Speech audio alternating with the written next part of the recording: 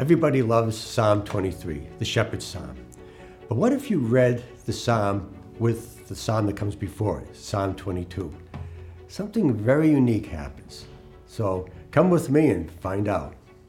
So Psalm 23 begins by, "The Lord is my shepherd, there is nothing I shall want."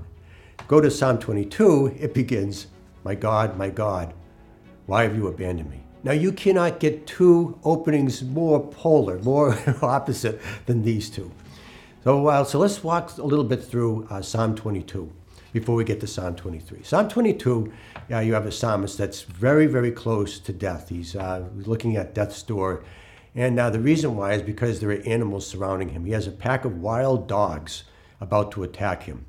In addition to that, he has the bulls of Bashan. The bulls of Bashan are powerful because in Bashan they have belly-high alfalfa fields, and they can just eat continually until they get to be enormous. In addition to these animals about to attack him, he is also, you can count all of his bones, which is another way of saying that he's naked. He has no clothing. He doesn't have a bulletproof vest. He doesn't have pads, hockey pads, or a football helmet to protect him. He has nothing. In addition to all that, he's in the darkness. Now, just at the moment of impact, just when all things seem to be lost, there's a mood swing. He changes and he says, "Thank you, God, for coming." And he has all of these wonderful things to say about God. Is there something great just happened just at the moment of impact?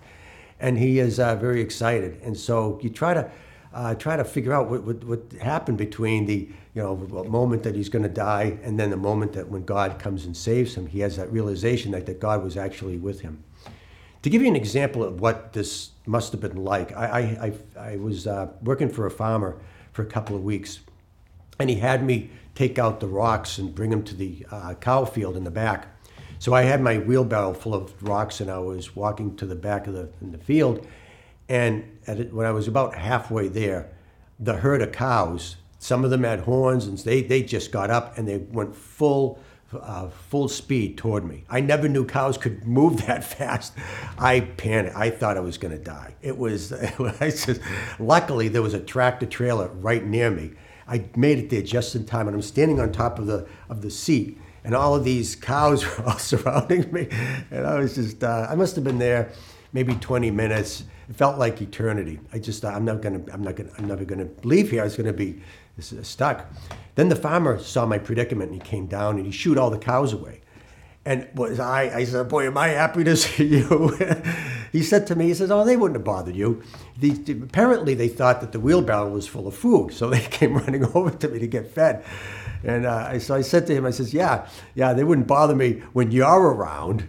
And I think that's the point of the psalmist, is that you don't worry when God is around. And so now let's go to Psalm 23. So now we progress to there, and then the psalmist is now saying, "The Lord is my shepherd, there's nothing I shall want." Now in this psalm, the shepherd prepares a table for him. It's a banquet table with all kinds of food. And it says he prepares a table before you in the sight of your foes.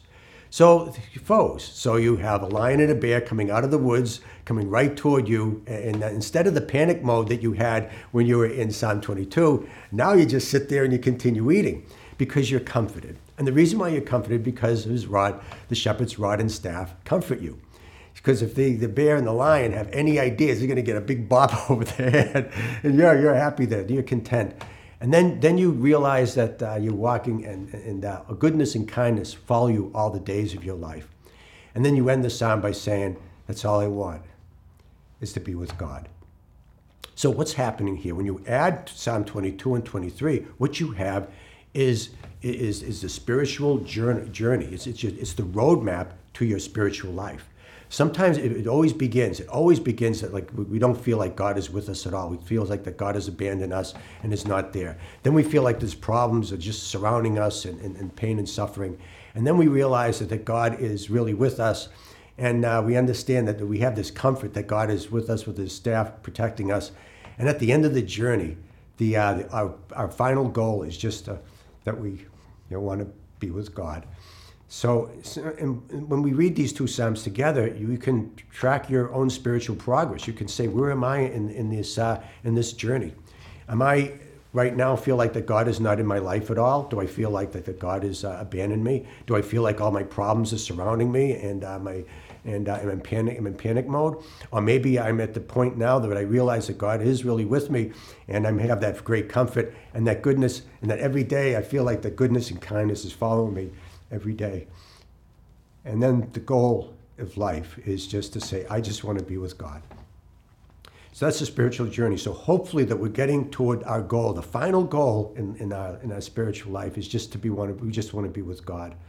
So check out these two Psalms. Don't be afraid to put Psalms together. Don't isolate. The Psalms were meant to be read together, and so we can come up with new, fresh insights as the psalmist walked us through his personal journey. We can track our own.